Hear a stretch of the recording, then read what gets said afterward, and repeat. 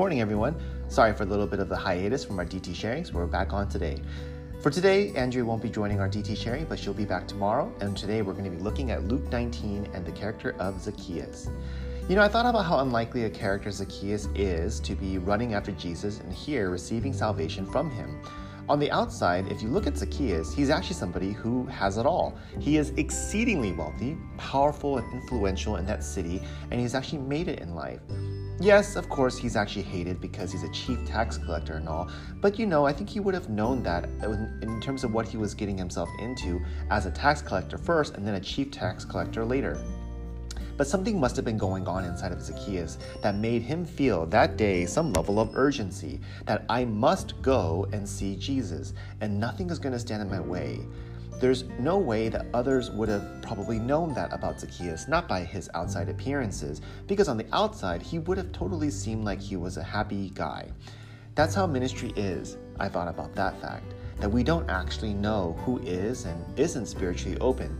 Now, of course, we can guess and we can make some discernments, and some of those are actually pretty good discernments based on what we see, people's actions, what they say. But in the end, I thought about the fact that we don't really know. How many times throughout the years, throughout ministry, we look at certain people and we think, oh, wow, that person, that guy, that girl, she's been coming out to our fellowship for pretty much all of the events. She must love our fellowship and our church, and she's coming to everything, so I think that they're definitely going to stick around. But then something unexpected happens, whether they get cold or they chase after the world, or they get into some sort of dating relationships, and before you know it, they're gone. And conversely, that also happens as well on the opposite end. When you look at some guy and maybe they don't come out regularly, or maybe it just seems like when they are here, they're not really taking much in, they don't like our group, and maybe you think to yourself, well, they're probably coming for different random side benefits and they're never going to stick around, and yet they do. I think we all have different stories or people that we know that kind of fit this bill, that they don't seem like on the outside to be people who are spiritually open or very interested or dedicated, and yet in fact they are. I think about one particular staff brother who was with me in San Diego, and he was a guy who as a junior and as a senior wasn't even all that regular. But around his senior year, he started to become more and more regular. But he didn't sign up to become a student leader because he didn't want to do that. And then as it got closer and closer to graduation, we had that talk about what it means to be on team. And surprisingly, he asked me whether he could join team. And I thought to myself, well, okay, I don't have anything against the guy, but does he really have the heart or desire to do it? But after talking with the pastor at the time that was there, we decided, yes, we wanted to honor this guy's decision to become a team member. And it has turned out to be one of the best decisions. In fact, he's one of the most faithful, reflective, and, interestingly, effective ministers that we have from that particular class. And I think it's safe to say that he's one of the more reliable guys in his class. But on the surface, we would not have really known what was going on because he didn't really share all that much prior to becoming a team member. I think about even myself. Came out my senior year, and I don't think I was particularly crazy wild or a major party goer, but compared to my peers, I guess I did stick out like a sore thumb.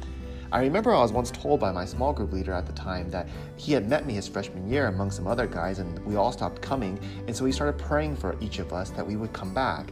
But one by one, he stopped praying for us because he kind of lost hope. And he told me, well, Will, actually, you were the first guy I stopped praying for because I never thought that you would come back out. But that's just how it is. On the outside, maybe we don't seem interested. On the outside, I don't think people would have looked at me and said, wow, that guy really would like to be spiritually open, because I didn't seem that way. Because no one really knew that on the inside I was desperately thirsty for something in my soul, for something real in my life, some meaning in my life, as well as some way to deal with the guilt and the weightiness of the sin that was in my life. I just played it off, so no one really knew. So what's one lesson? I think we have to be very careful to be faithful to the people that we reach out to, that we just can't give up on them necessarily, but we have to keep praying for them, because we oftentimes don't know who really is or isn't open to the Word of God. I also thought about how God's heart for someone like Zacchaeus is so unique in this story. It says in verse 5, Jesus looks to him and says, I must stay at your house today, Zacchaeus. And the ESV commentary puts it this way: Jesus here is declaring the divine necessity of Jesus' bringing salvation to Zacchaeus' home. And that's a very interesting thought to me. That Jesus was he in fact passing through Jericho? Or was that encounter with Zacchaeus coincidental, or was it not? Now, it doesn't seem particularly altogether clear, we can only conjecture, but it is a very interesting thought that Jesus would go there to meet him. As unlikely as Zacchaeus was to receive salvation, but Jesus' mission statement is not particularly unclear. He says, the Son of Man came to seek and save the lost. And one thing that really struck me from this statement, as well as the different passages that we've been studying through this particular section of our DT, is how incredibly large God's heart is for all the people. When Jesus says that the mission field is for all nations, he really does mean all nations and for all people, including people like Zacchaeus.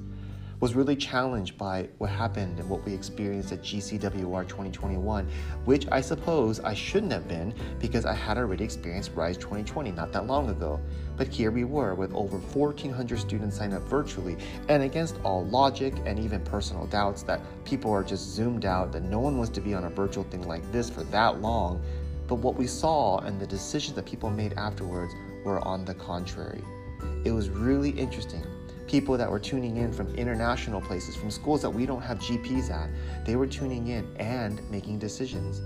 I think this means that there are a lot of lost people out there in the world who are hungry for God's word to be preached, for genuine stories of testimonies of how God's working in their lives, for the word of God to become alive in them. They're hungry for connection and community, and we are perhaps uniquely positioned to be able to meet these needs. Think about it. How many local churches are out there that actually would care to put on something like this and have the ability to do this? This is not to pat ourselves on the back, but it is to point out to say, what if this is how God is calling us to keep on reaching the nation? Certainly, COVID has been a terrible thing for the world, but it's also opened up new opportunities and avenues for the gospel to be reached. So there's a lot of good work to be done. And if it's true that the Son of Man came to seek and save the lost, and that Jesus comes and invites me to come and follow him, then this means that God is inviting me to open wide my eyes. God is inviting all of us to open wide our eyes to the different people who need to hear and receive the good news. There's so much to think about as we think about 2021 as well as beyond. What is God saying to us as a church? How is that going to impact my life? Will I be willing to come and follow him regardless of the costs? Let's continue to pray for God's leading in our church for this year and beyond.